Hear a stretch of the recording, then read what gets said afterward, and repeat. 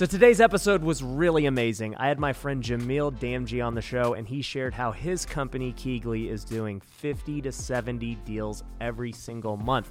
It's crazy numbers, but on top of that, they were not satisfied with that. They ended up going and franchising their business with hopes of taking it public, and it's on a very quick path to do that. So we talk about how he's going about that. He's giving me ideas for how I could potentially franchise some of my businesses. We talk about his struggles as somebody who was getting started, not knowing how wholesaling worked or what it was, but just falling into it.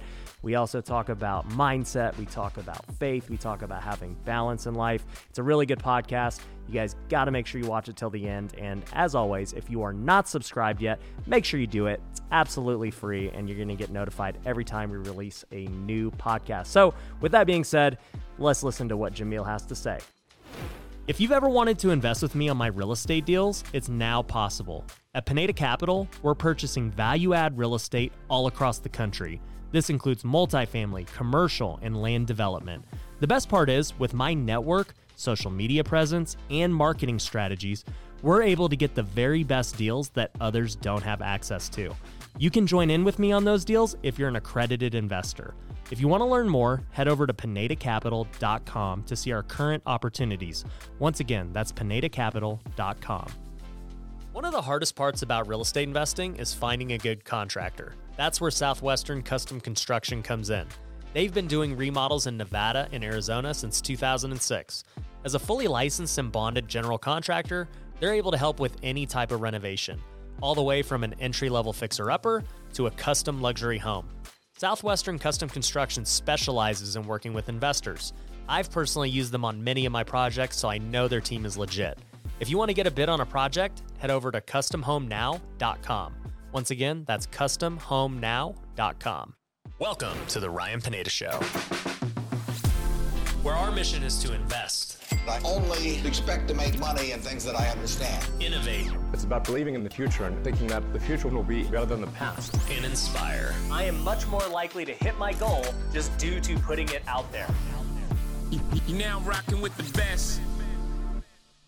What's going on, everybody? Welcome to another episode of the Ryan Pineda Show. Today, I am here at Jamil Damji's house filming this podcast, dude. You have a beautiful home. Thank you for coming and gracing us, man. I honestly, Ryan, you're a buddy. I've known you a couple of years now, and I'm really happy to have you at my house, man. So thank you for coming out. Yeah, man. I remember I came down to Phoenix maybe 2.5 years ago or so. That's right. Yep. And I was on Steve Trenning's podcast, yes, our good sir. friend, and he's like, you got to go check out Jamil's operation. And at the time, I mean, for those you don't know, he owns Keegley, and they are doing anywhere from 50 to 70 wholesales a month. And, I go to this operation, and right. It is just like, I don't want to say, it was like controlled chaos. Yes. There's like a great way to describe it. Yeah, there's people everywhere on the phone. It was like the Wolf of Wall Street. I'm like, are these guys all closing deals? Like, what's going on in here? Like, just so many things going on. And then, you're just sitting in your office, and not a big office at all. No. Like it looked like a closet. It did. And, you're just having a conversation, and we're talking like, this is crazy, to see this type of operation, man. So it is surreal, to be honest. Looking back at it, I was scrolling through photos in my memories in my phone. Love how iPhones do that. And I came across a photo of Keegley's first office, which used to be Sip Coffee in Phoenix. Okay. We literally began the company in a coffee shop. Why? Because we didn't want to spend money on office space. We had sorry guys, we got some puppies. we got some 3 puppies dogs here on the podcast. They're trying to steal the show from us. Venice, get out of here. So we were at a coffee shop. It had free Wi-Fi. They allowed us to hang out all day long. So we would just sit there. Finally, we grew. We'd hired like 3 people, and we couldn't just hang out at a coffee shop any longer. So we went to Josiah's living room. And the next photo was Keegley's first office being Josiah's living room. What year was this? This would be 2016, 2017. So late 2016, early 2017. Fast forward from there to the office you met me in, which we call it the Foot Fish office. What does that mean? The reason we call it Foot Fish Office is because, as you could eloquently describe it, it was a closet. It was a really tiny office for the number of people that we have, right? Right. And so we're all crammed in this little space, but we're all enjoying it, having fun. However, when you put that many human beings in a space like that, it starts to smell like feet.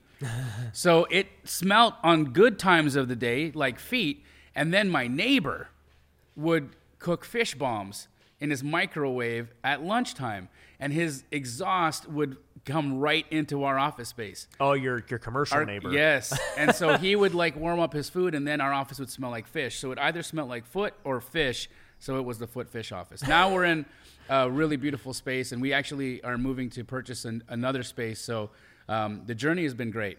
Yeah, man, that is a funny story. Yeah, I walked in and I said, I don't know if I'm in a locker room or what's the deal, but you know, we got some must going on here. 100%, dude. There's. I think Max Maxwell once described it as, I started to realize that there was like a common thread of my office sucking, because Brent Daniels was like, he had me on his podcast, and he came to the office. He's like, man, I like this. You know, it's like humble. It's like real. It's like real gritty. It's like scrappy. And I'm like, okay. I thought it was nice, right? And then Max Maxwell came, and he's like, man, I just love how it's so guerrilla in here, how it's just so, like, you guys just don't give a f***. You're just getting at it. You're just go. And I'm like, so these people leave, right? And I look at my business partners, and I'm like, does our office suck? Are we getting dissed? Yeah, like, does this place really, like, smell like... And so we had to really come to terms with the reality of the fact that, like, we were getting hardcore like dissed by everybody who came to our office. So, you know, and I didn't even mean to diss you on the podcast, but you know I was. It's all good. It just goes to show that, you know, you really are what you think, right? People can come in and they can see. Like, on the outside, you come in, and it says musty office. It's all these people. It's running around. They're doing stuff. But it's like the first thing that might hit you is the smell in the door, like just all the people crammed in the space. Yet, on the inside, and what's happening in our minds is that we're in this really high vibe, electric, beautiful environment. And it just goes to show that how you think is truly the reality you experience, you know? Yeah. And it may not be the same reality other people experience, but what does it matter? Yeah, you guys were getting results. Exactly. I think just the fascinating thing for anybody outside coming in is like, okay, man, these guys, they're killing it. Like, let's see what's going on. And then you walk in and you're like, huh. Yeah. Interesting. That's not what I expected. Right. They should spend a little bit more on rent. Yeah. Are they really making that much money? Like, what's going on here? So, oh my gosh. No, it was cool going down there, meeting you the first time, and then, you know, to see your guys' growth these last few years. With education, with now franchising Keeglies, with continuing to just do all the deals you do, and, you know, in this beautiful house that we're in now, like, props to you. Thank you, man. It's been just to see you from then to now. You look healthier, everything about I'm trying, for sure. So, you know, we'll talk a little bit about the franchises and stuff later, because I really want to know about that, being as a guy who's got multiple companies, like, hey, how do I do that? Yeah. But before we do that, tell me a little bit about your story, dude. Like, how did you get to this point of, hey, we have this wholesale operation doing, you know, 70 deals a month? Love to. So I grew up in Calgary, Alberta, Canada. I'm an American-Canadian citizen, so I'm dual. Born in LA. At 5, my parents moved us to Calgary, Alberta. I grew up there, and I grew up in a real, like, poor neighborhood, right? I didn't come from a lot, but my parents, man, they're the most loving, amazing people ever. So, like, they just wanted the best for me. And my mom and dad both wanted me to be a doctor. It's a typical Asian thing, you know. Yeah. I'm East Indian, and so I mean, like, Indian African essentially. Both my parents are from Dar es Salaam, Tanzania, but they got to Africa from British colonialism, which took Indians out of India and put them in Africa, right? And so that's my, like, ethnic heritage. And so my parents, they come with this mindset of, you either got to be a doctor, a lawyer, an accountant, or a dentist, or some kind of, like, high-end professional to have a respected career. Yeah, exactly. And so coming out of that, you know, I've taken the MCAT. I've got a near 4.0 GPA in school, and I have this breakdown.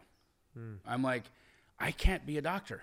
Because I started talking to people and I asked them, how likely is it that I'm going to be a plastic surgeon? They're like, why the heck are you picking plastic surgery? I'm like, that is where the money is in medicine. If you're not this like really highly specialized doctor, you're literally going to just make maybe $200,000 a year, right? And so I'm in this mindset of like, I don't think I'm in this for the right reason. Shouldn't be a doctor if I'm like wondering how much money I'm going to make. Doctors should be doctors because they care about helping people's health, right? So I leave that. I tell both of my parents I'm done. I don't want to pursue this any longer. I break their hearts and I go into sales. So I'm a telemarketer at this point. Okay. I'm telemarketing for a telecommunications company, and I meet a girl there who is friends with another person whose family members had just started this media company, and they were struggling and failing, and they were failing so badly that they were going to have to shut their doors in a couple of months if they couldn't turn it around. I'm a talented salesperson, and so my girlfriend's like, go talk to these people. Maybe there's an opportunity for you there. I talked to them, and the company, their business was going through the yellow pages and convincing business owners that this thing called the internet was the wave of the future, and that the businesses should build a website instead of advertising in the yellow pages, or both, right? I'm like, cool, I can do that. So I start off at that company. I'm working commission sales. I bring in so many sales for websites that I end up leveraging myself to owning half the company, right? Wow. Because I'm like a sales guy getting half the company. Exactly. And so I'm like, look, this company doesn't exist without me creating sales, so I want half. And they gave me half. And that was great until I realized that I was selling a website for $600 that cost us $700 to make. So you're like, I'm now losing money. I'm now losing every time I sell. Yeah. Right? So that's where I am. And my business partner at the time, him and his father are real estate developers as well, right? And he's explaining to me, and I'm actually listening to him and his dad talk about this deal that they're doing where they're going to build a duplex and make $160,000 on the sale of this duplex.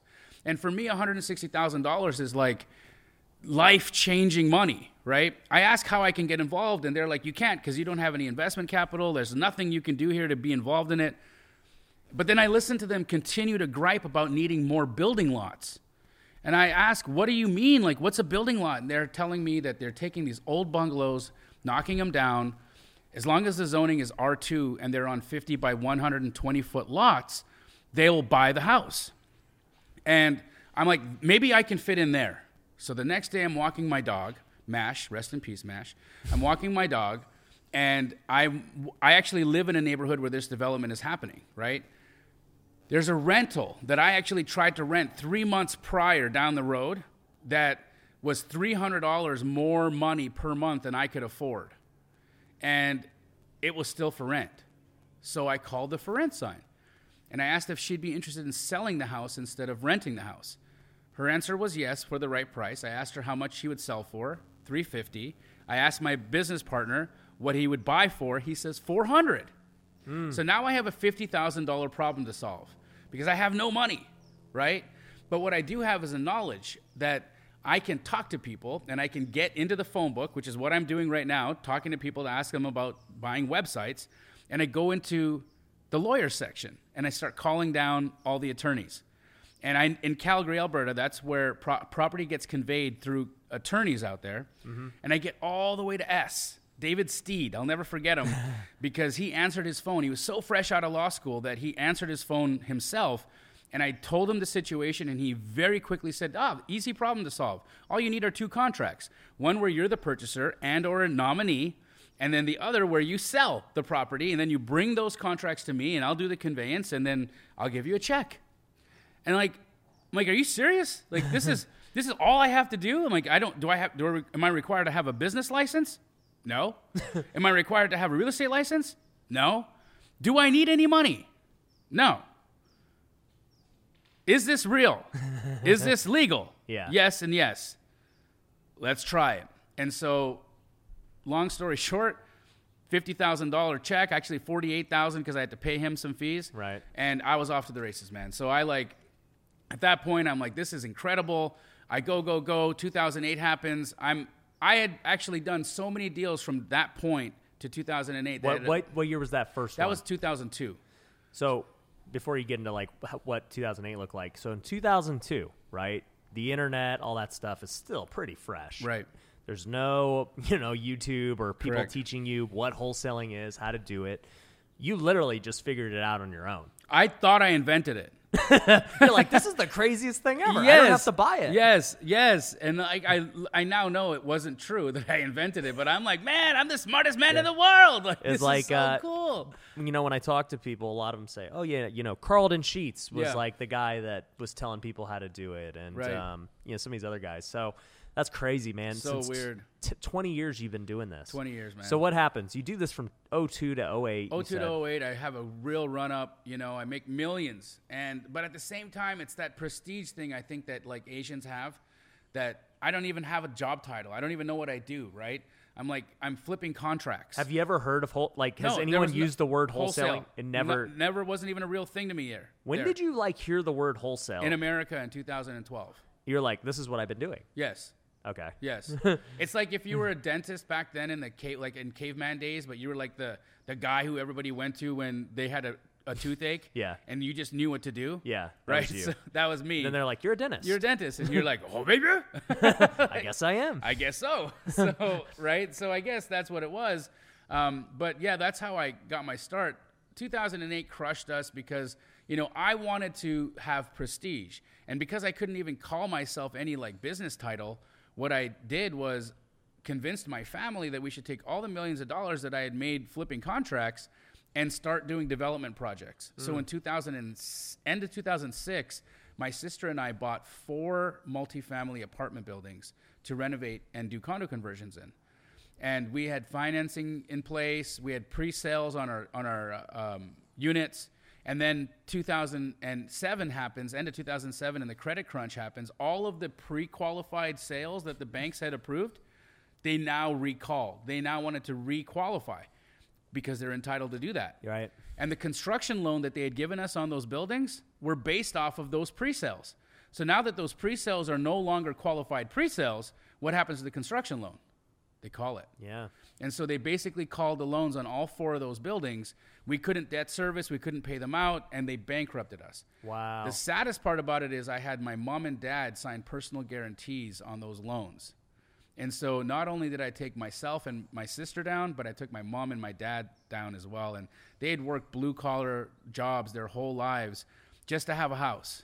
And now we're homeless. Wow. Right? So 2008, my sister, my mom, my dad, my 150-pound dog, our niece, my sister's husband, our cat, and I are all in a 2-bedroom, 1-bath apartment.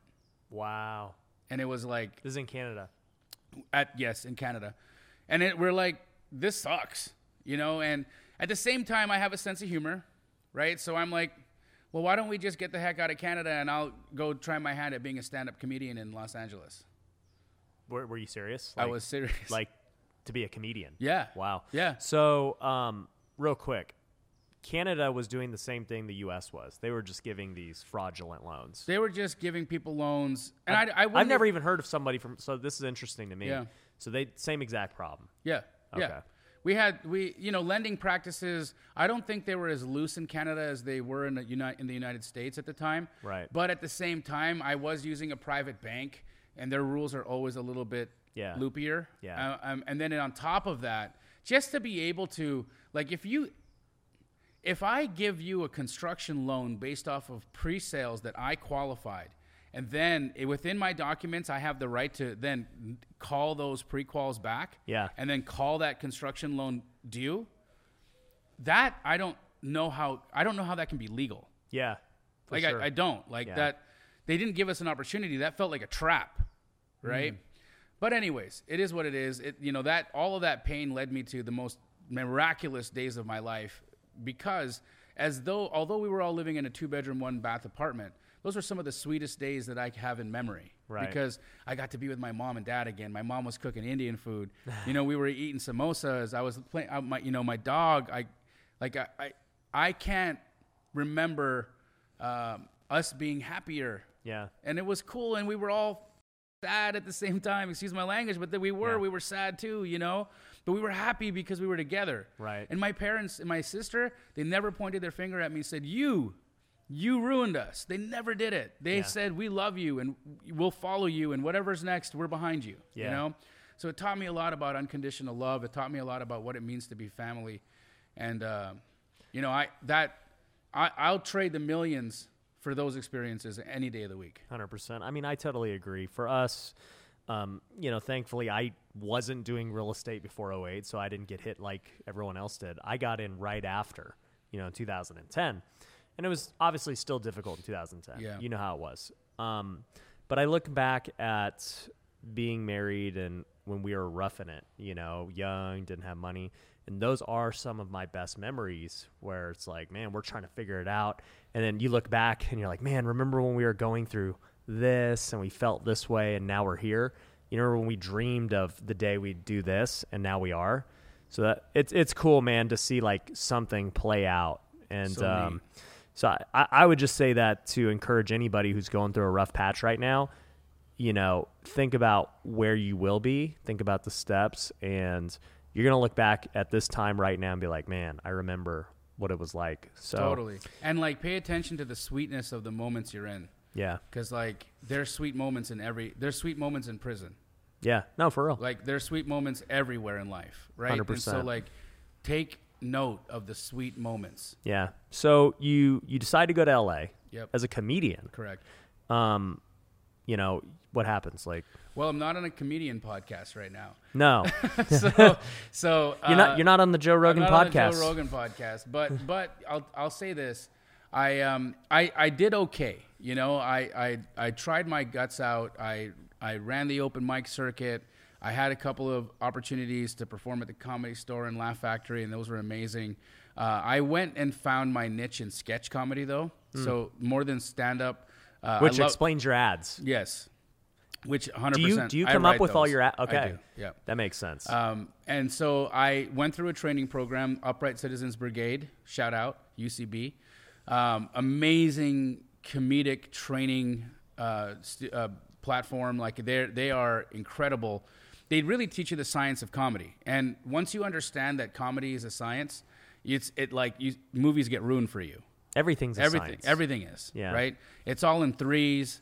You know, comedy is in threes, callbacks, buttons, learning how to have like higher brow humor versus like just like poop and fart jokes, you know, really just understanding like what makes the human mind want to laugh. Yeah. Surprise. Yeah. Right? It's always to be surprised. If you catch somebody off guard, you can make them laugh, but then you start looking for the trap door, right? But anyways, I'm out in LA doing that. Meanwhile, I'm in Los Angeles and I'm like looking towards Phoenix and I'm like, wow, like the market really got like beat up in Phoenix. You can buy a condo in Phoenix for $25,000 that was like $350,000 at the height of the market, and it's still renting for $850 a month. Yeah. Right? How does 25 grand ever get you $850 a month? Yeah. So that's what we started doing. My sister was working in, she was still back in Canada when I was in Los Angeles doing comedy. My sister was kind of like helping our family get financially back on our feet. Mm-hmm. She was supporting me while I was pursuing that dream as well. But as we started to gain a little bit more traction, a little bit more capital, we started buying property in Phoenix, Arizona, because you could just get it so cheap, and we could arbitrage our lifestyle from rent in Arizona. Mm-hmm. And so we're doing this from 2010, 11, and then, as you know, in that time, the majority of the deals were coming from short sales. Yep. And so in the short sale game, you write 50 offers and maybe 3 of them become fruit. Right. Right? And so what happened is one of those 50 offers, you literally have to write 50 to get 3 deals.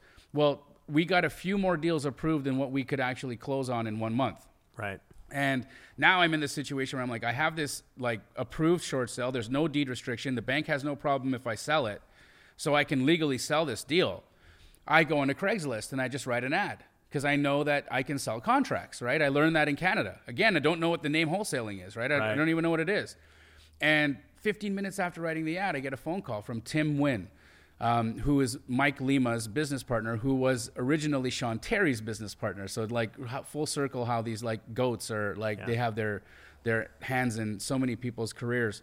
Tim Wynn calls me up and says, I'm going to drive by these properties. He does. And 15 minutes after that whole situation, he's like, I'll take them.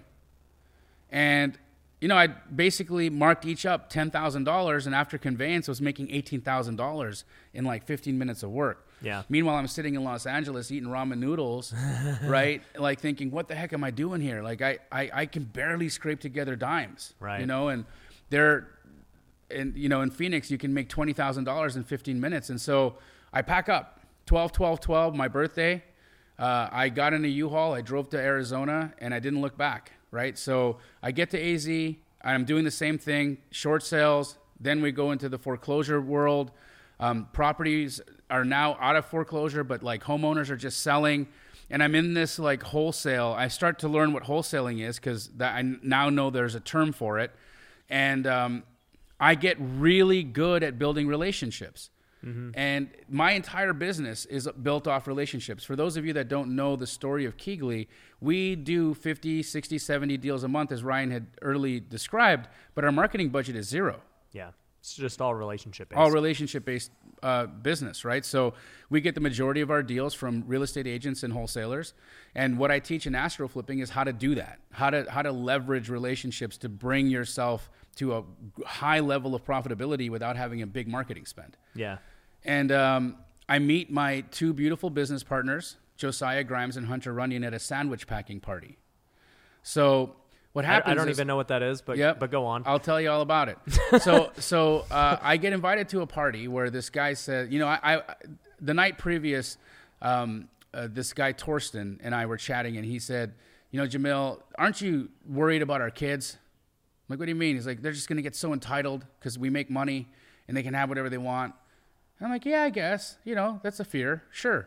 It's like, well, I'm having a sandwich packing party at my house tomorrow. We're going to pack 1,000 sandwiches for homeless people, peanut butter and jelly. And then we're going to go out and hand them out at the park. You want to join? Bring your kid. I'm like, yeah, of course. Let's do it. So I go to this party so I can teach my children what it's like to pack sandwiches and feed homeless people. Like, let's do this, right? But at this party, these two young guys, Josiah Grimes and Hunter Runyon, are there as well because they're service-based, loving, Christ-following people, right? And they walk up to me and say, hey, we've heard of you, right? Are you that Jamil guy? I'm like, yeah. You did how many deals last month? I'm like, 14. Like, how did you do that? Yeah. Like, well, I have a lot of relationships, and I'm really talented at getting deals. And so they asked if I would give them an opportunity to sell some of my deals. And I'm like, you know what? I'm really in a situation right now with someone where I'm working with pretty good. So no, but why don't you give me your phone number? And if it works out that I need your help at some point, I'll give you a call. Yeah. And they did. And look at how God works, right? So my business partner at the time, he's kind of aging out of the business, right? So he's done really well in his life, and he wants to spend his time on a yacht, not in the office answering the phone. Right. Right. And so, but the thing is that anytime he would go to the Bahamas or go on a yacht, he wouldn't call me to tell me he was leaving town. He'd just off. He'd just go. He'd just leave. And I'd be trying to call the guy, and he's like, oh, sorry, I'm in the Bahamas. I'm like, dude, and so I got frustrated. Right. And in that, one of those frustrating moments, I picked up the phone and I called Josiah and Hunter, and I'm like, you know what? Here's an opportunity. Here's a house. Sell it. And the guys they're like, we got it. We'll send you an option and let's go. And I'm like, great, I'll sign it. Let's go. So I optioned the property to them. 15 minutes after giving them the house, sold. I'm like, incredible. Well, I have another one. Give them another one. 15 minutes later, sold. I'm like, these guys are incredible, right? And so we loosely have this relationship for about a year where we're just doing deals, and I'm still kind of fluid between my ex-partner and these two dudes who I'm working with until finally I break off with the other gentleman, and Josiah, Hunter, and I form Keegley. I had this concept in my mind where I wanted to build a nationwide real estate company that would have the potential of having an exit. Yeah, so let's talk about that. before we got on the podcast, you were talking about, man, one of the things I want to tell people is about when you start a business, thinking with the end in mind. And that's something that I have thought about a lot with all of my companies, right? Mm-hmm. Because most people, they start a flipping or wholesale company and it's a hustle. Like, first off, they're the only ones doing it. It's not sellable. But then you reach, I guess, the second level of it where, it's pretty systematized and you've got processes, you're making money, and somebody may buy it, maybe. But there are very few that are franchisable and that are, truly that much systematized where it can work nationwide and you have the processes to go train other franchisees and all this stuff. Like, I know what I teach can work nationwide. We got students across the country, but I don't have a franchise model where, my company, Home Run Offer, can be sold nationwide, at the moment anyways. Sure. Because I never planned for it to be that. Right. For me, it was always, hey, let's make money.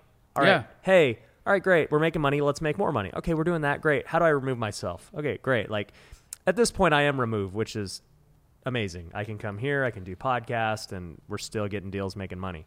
But even if I were to ever sell Home Run Offer, it's still just my operation, and whatever it sells for, whatever it sells, not going to be anything crazy.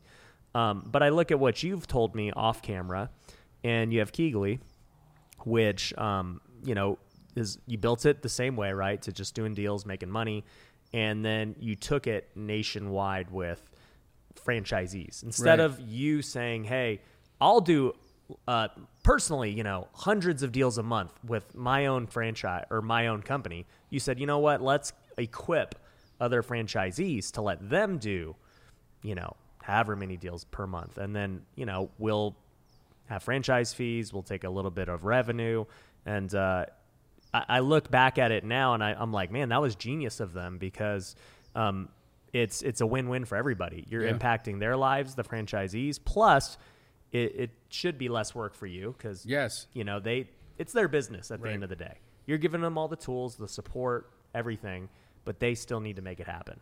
So tell me a little bit about that. I mean, you explained the coffee the coffee shop story of how you guys started. We talked about the musty office. Yeah. But what ended up happening, from the 50 to 70 deals to becoming a franchise?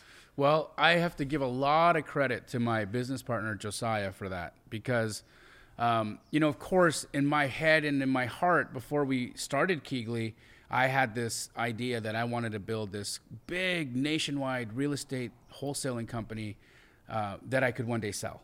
Yeah. How I was going to do that, I had no idea. Right. Right. There's that book, right? Who, Not How. Yep. So great book. Great Dan book. Sullivan. Right. Dan Sullivan. Amazing man. He didn't even write it. So he found the who. He found the who, right? And so I have this idea, but there's no how in me, right? There's no how. I don't have the knowledge. But my beautiful business partner, Josiah, is a genius, right? This guy is just a fantastic man. And he immediately understood the vision of what that could be, and saw, you know what, Jamil, we're looking at this company right now is doing, 8 to 10 million a year in revenue. Why don't we take this concept? Why don't we take these systems that we've built and document them and franchise this? And I'm like, can you really franchise a wholesale company? And then Not many people have. The only one I've seen really is the Homevestors, right? And they're fantastic, right? They've done a great job, and why not? That makes sense. Let's go. Like let's do what Homevestors did. Sure. Yeah. And so that was the undertaking, and it was a 2-year process, Ryan. It was like, being a franchise is extremely arduous because there's a lot of checks and balances. The government gets involved in your business, right? They want to make sure, are you legit? Are these numbers real?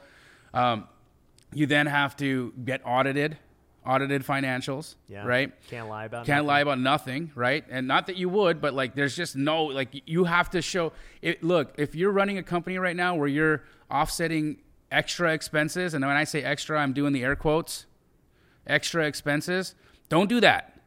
right? Yeah, you got to show profitability. You got to show profitability. You have to actually pay taxes. You cannot, this isn't about how can I make the most money. This is about how can I show the most compelling story.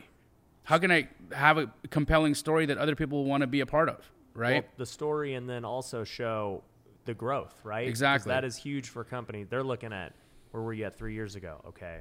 Are you growing? Right. You know? So Right. I think there's a ton of things to look at. I want to pick your brain about what the 2-year process looked like. Sure. But before we do that, let's hear a quick word from our sponsors.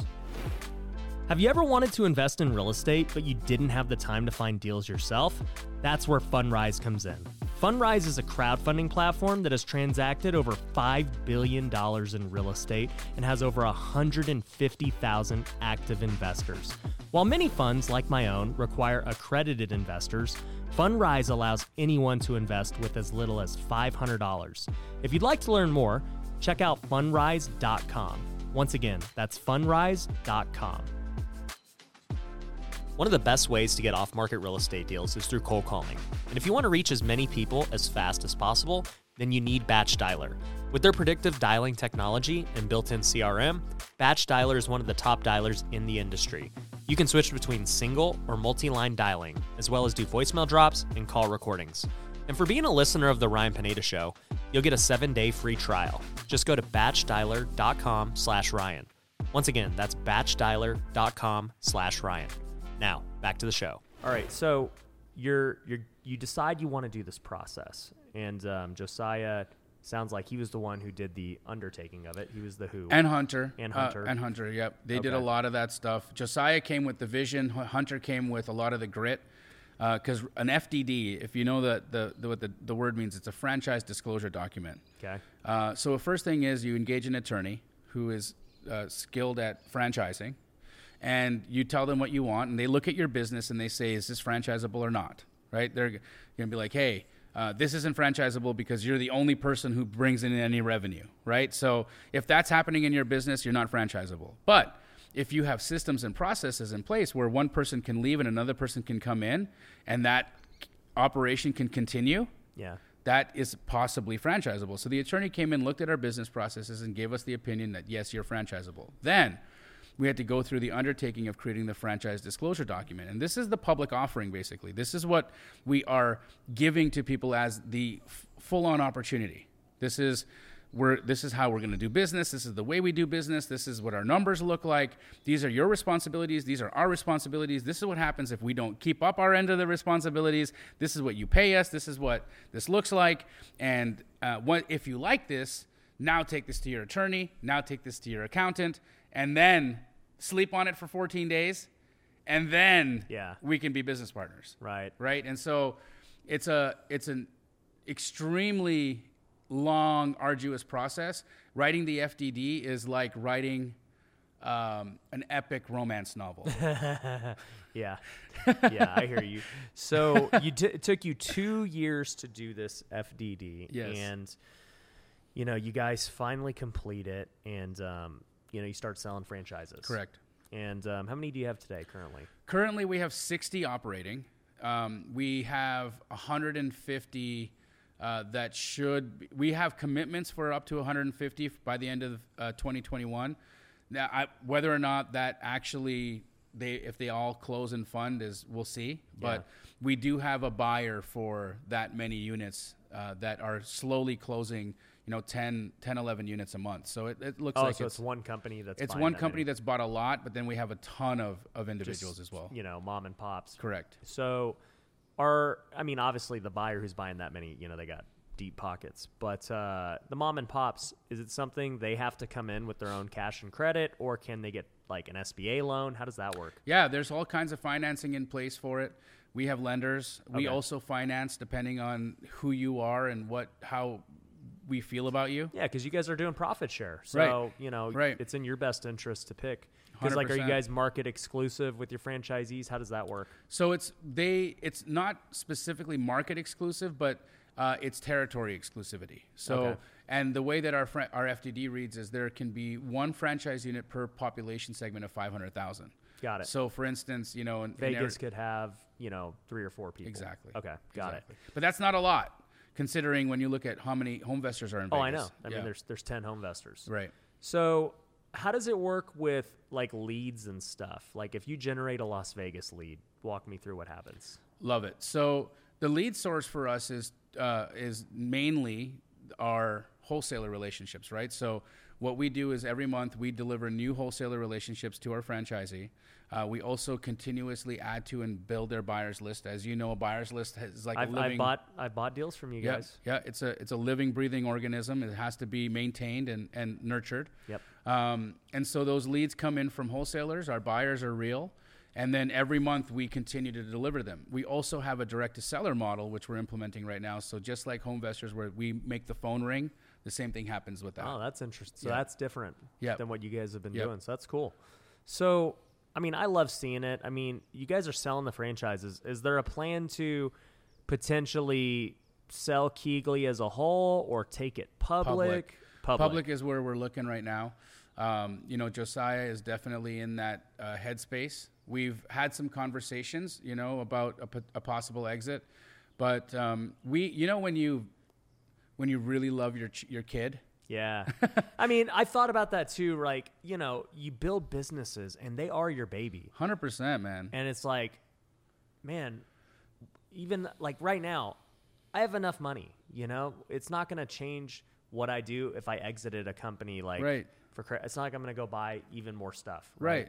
So what goes through your head in that where you're like, man, what would I even do afterwards? Ryan, you took the words out of my mouth. Like, what would I do? I get my value. I get my worth. I get so much satisfaction on a day-to-day basis of just walking into that office and seeing the faces of the people in there who are like benefiting from this organization and this community, that it would worry me that if somebody else came in, like I actually asked the question to Gary Vee himself, and because there was a point where we were looking at taking on venture capital, and I had the opportunity to meeting Gary Vee because of Max Maxwell, and I asked Gary Vee straight up, should I get venture capital? And he said, you are in the business of flipping paper contracts? Yeah. How would you feel if your company got flipped like that?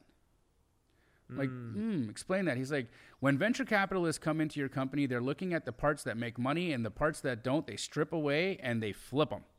And so understand that they're in to make an ROI, and that the organization, that the culture and the company that you built has nothing to do with it, their ROI.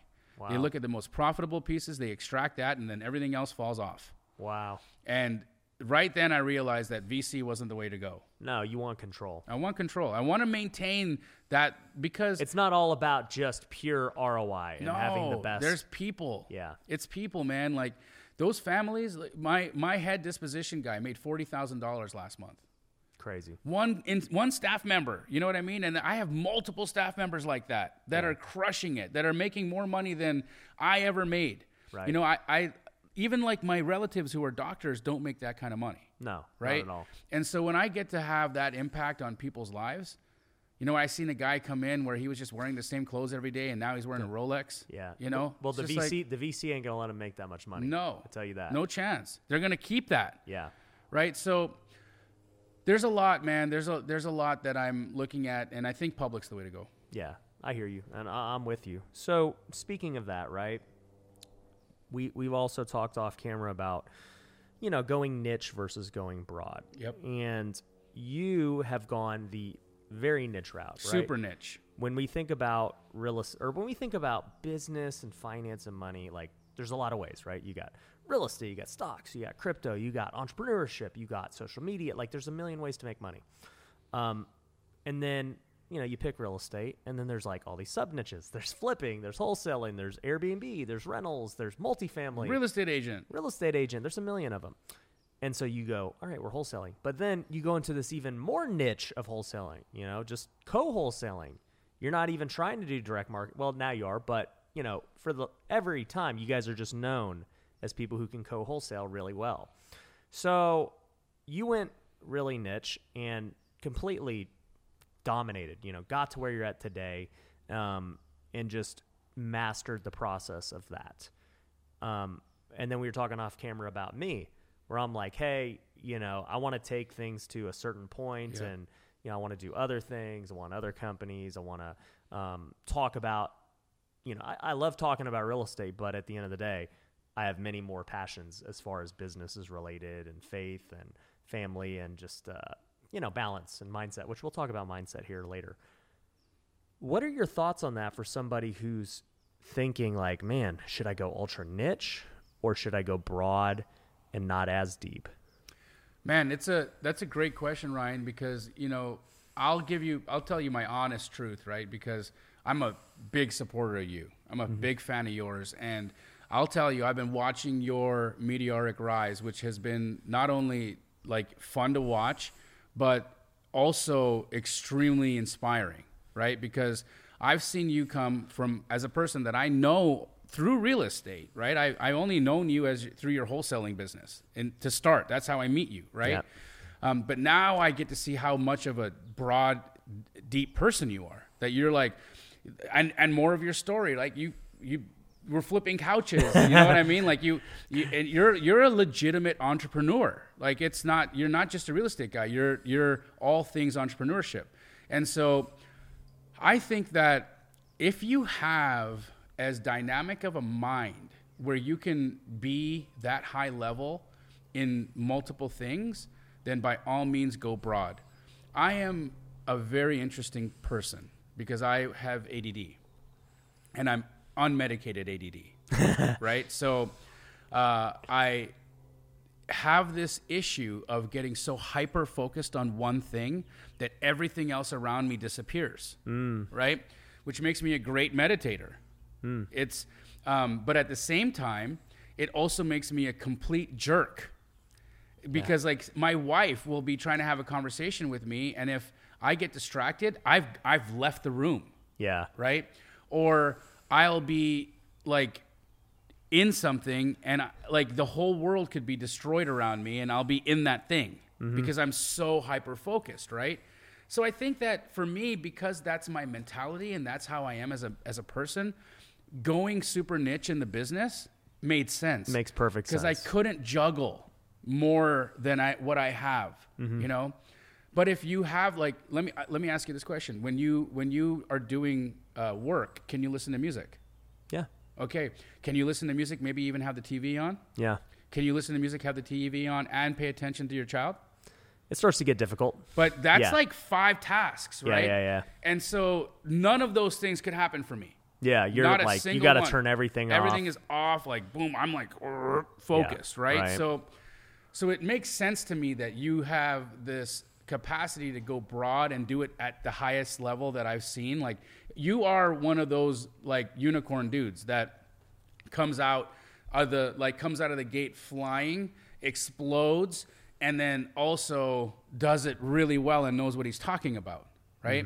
I haven't seen a Ryan Pineda sucks video, right? Like, I haven't seen that. Like, or Ryan Pineda doesn't know what he's talking about. Like, you don't see that because when you listen to you or you talk to you, you're like, bro knows what he's talking about. Like, he's legit, right? So, and it's like your capacity to do that is the reason why I think you do well at a broad range. And so I think for the viewer or the listener, whichever we have right now, right, your capacity to self-analyze what your key strengths are and how you are as a person.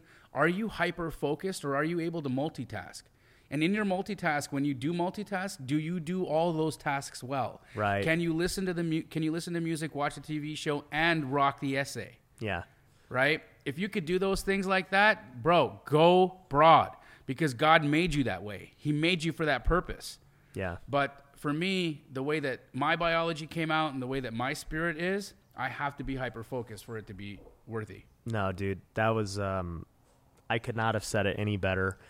You know, people have asked me that, and it's a very common question of, man, should I just focus on one niche or go broad? And I think your personality does play the biggest role, as you alluded to, because there are people like yourself and, you know, others who they have to do one thing. Yep. And then there are people that are go absolutely crazy doing one thing, like myself. I get bored so easily, especially when I reach a point in, say, a business or a venture where I'm like, all right, this is successful. You know, I've made it what I want it to be, and, you know, let's go to the next thing. Yeah. You know, I'm personally a big believer in the 80-20 rule. Right. And for me, I know that like I could put 20% effort and get 80% of the results in like a lot of different things. For instance, though, to reach the next level that you guys have achieved in franchising, I would have to devote significant time to building Home Run Offer to do that. And that is that extra 80% of time. But, you know, the results will be very good. Sure. So I think it really just depends on your goals. It depends on your personality. Yep. And it depends where you're at in your life. Like, 100%, man. just what are you fully capable of? And I think you guys, I think the biggest thing is just gaining self-awareness of who you are. Yep. And that's something you actually, you know, have been talking about with your meditation routine and mindset and stuff. And my guess is the meditation gives you a lot of self-awareness. Absolutely. You know, I will be 1,000% transparent with our viewer and listeners. I've had multiple second chances in life, right? I have not always been the best person. I have not always been the best to myself. And because of that, I had to really be honest with, like, you know, who am I? You know, why am I here? Why am I in so much pain? You know, why do I feel the need to act out? Or why do I feel the need to, like, roll with these people? Or why did I feel the need to numb? You know, what's the, like, the trigger? And it comes from forgetting that we're connected. It comes from forgetting that our source is within us, you know? And I think that's the biggest lie that we've been told as people, is that we don't have God in us, that we aren't special. Every human being is so special, is so powerful, is so meaningful. Amen. And is connected to each other. Bro, you're my brother. Like, you're my brother. Like, you guys, and you're my sister listening. Like, you don't understand how connected we are. And once we start to remember that, and once we start to harness the power of our connectivity, there is nothing you can't do. Mm-hmm. Like, you have a dream, there is a human out there who can bring that to you. Who, not how. Exactly. Yeah. Right? So getting into that capacity to find a home in that space of stillness, that in your source. You know, if you're a Christian, in Christ. If you're a Muslim, in Allah. If you're Jewish, in Moses or the Torah or whatever it is that the Kabbalah, whatever it is, part of Judaism you're following. I mean, whatever your path, if you truly, truly, truly look at the essence of all spirituality, of all faith, the bottom line teaching is that we are one. We are one. We are all one. And we have the ability to bring towards us exactly who we need to take us to the next level in life, to give us the abundance we need. You don't see animals out there, birds, having anxiety about where their food is going to come from. They know that God provides it. Yeah. Right? And we are the There's same. There's a Bible verse that talks about that. Right? We're the same. Yeah. Why have any worry in the world? Like, don't the birds eat every day? You know, they don't worry about when their next meal is going to be, yet you as humans who God loves so much more have to, like, why do you have so much anxiety? Do you think the birds are anxious? It's because we forget. Yeah. And if you look at the root of, like, the why is because we forget. It's because we forget that we have the Lord in us, that God is inside of us. God wants us to be happy. God wants us to be fed. God wants us to have abundance. But we forget God. We forget God in everything we do. And then we find God in booze, or then we find God in girls, or then we find God in money, and then we find God in house, and then we find God in this. And you know what? All those things disappear. Yep. 100%. And so that's why one of the big things I always talk about on this podcast, I talk about faith a lot. And for me, it has always been about balance in family and faith and business and, you know, self-development, everything. You know, like, you cannot be lacking on one. For those of you who don't know, I've got an acronym called RAISE that I really preach, and I have a planner called my RAISE Planner. You guys can download it completely for free at ryanpineda.com. But it stands for relationships, assets, intellect, spirit, and exercise. Love that, dude. And love it.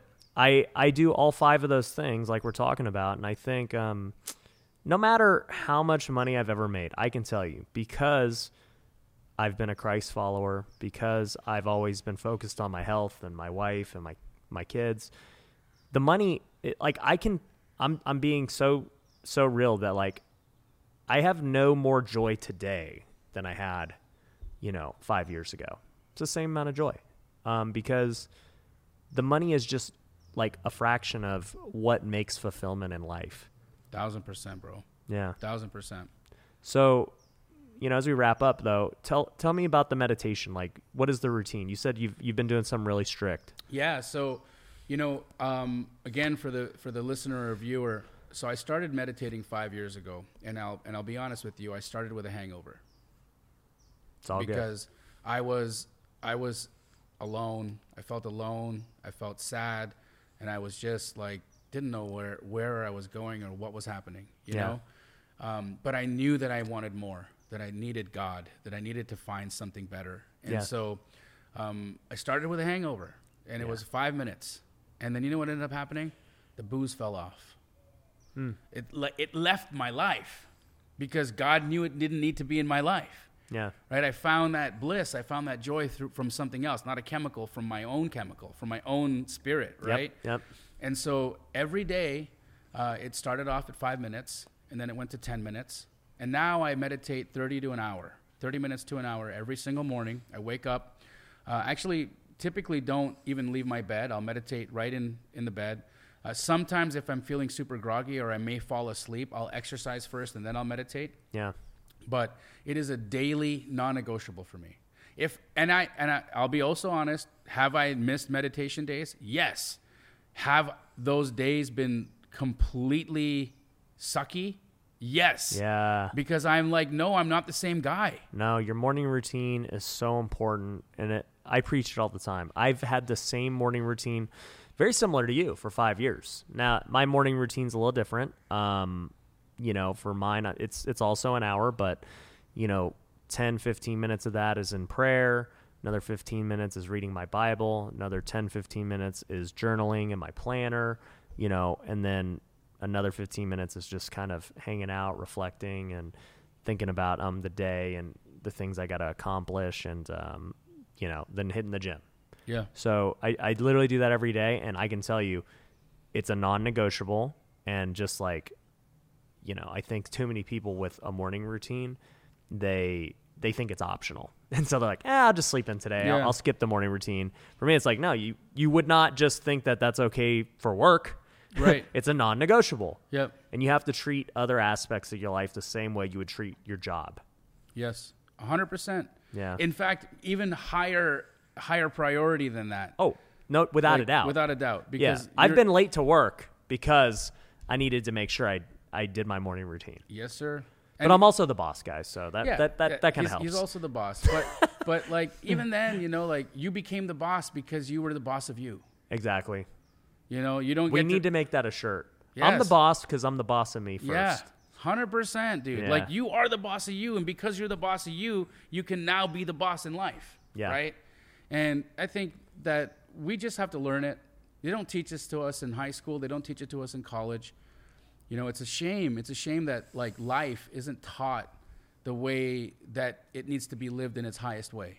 I'm with you, dude. I'm Right? with you, man. They Well, teach that's us why to we memorize. They teach us to just regurgitate. I think it's going to change as things, social media and things evolve. I think kids are way more in tune with YouTube and podcast and all of these forms of content that are teaching them the things that school does not. So, and we just see it like right now. I'm at an event, and I just see these 17, 18-year-old kids making $20,000, flipping or wholesaling a house. I'm like, holy crap, how did you learn? Like, they're like, dude, I've been studying this since I was 15 years old. Yeah. It's like, dude, when we were 15, I was a nut. nobody was telling us about wholesaling or, so it's, it's a different time. So I do think, though, that is going to be on the verge of changing. So I'm excited for that. Also, our role models are evolving too. Like you said, you see these young kids that their role models are entrepreneurs. 100%. You know, whereas like for me, you know, again, no disrespect to Pac, right? I love Tupac and I got motivated from Tupac, but that was my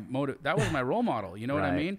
And so so it was first thug life before it was like, let's get out and like be like hug life.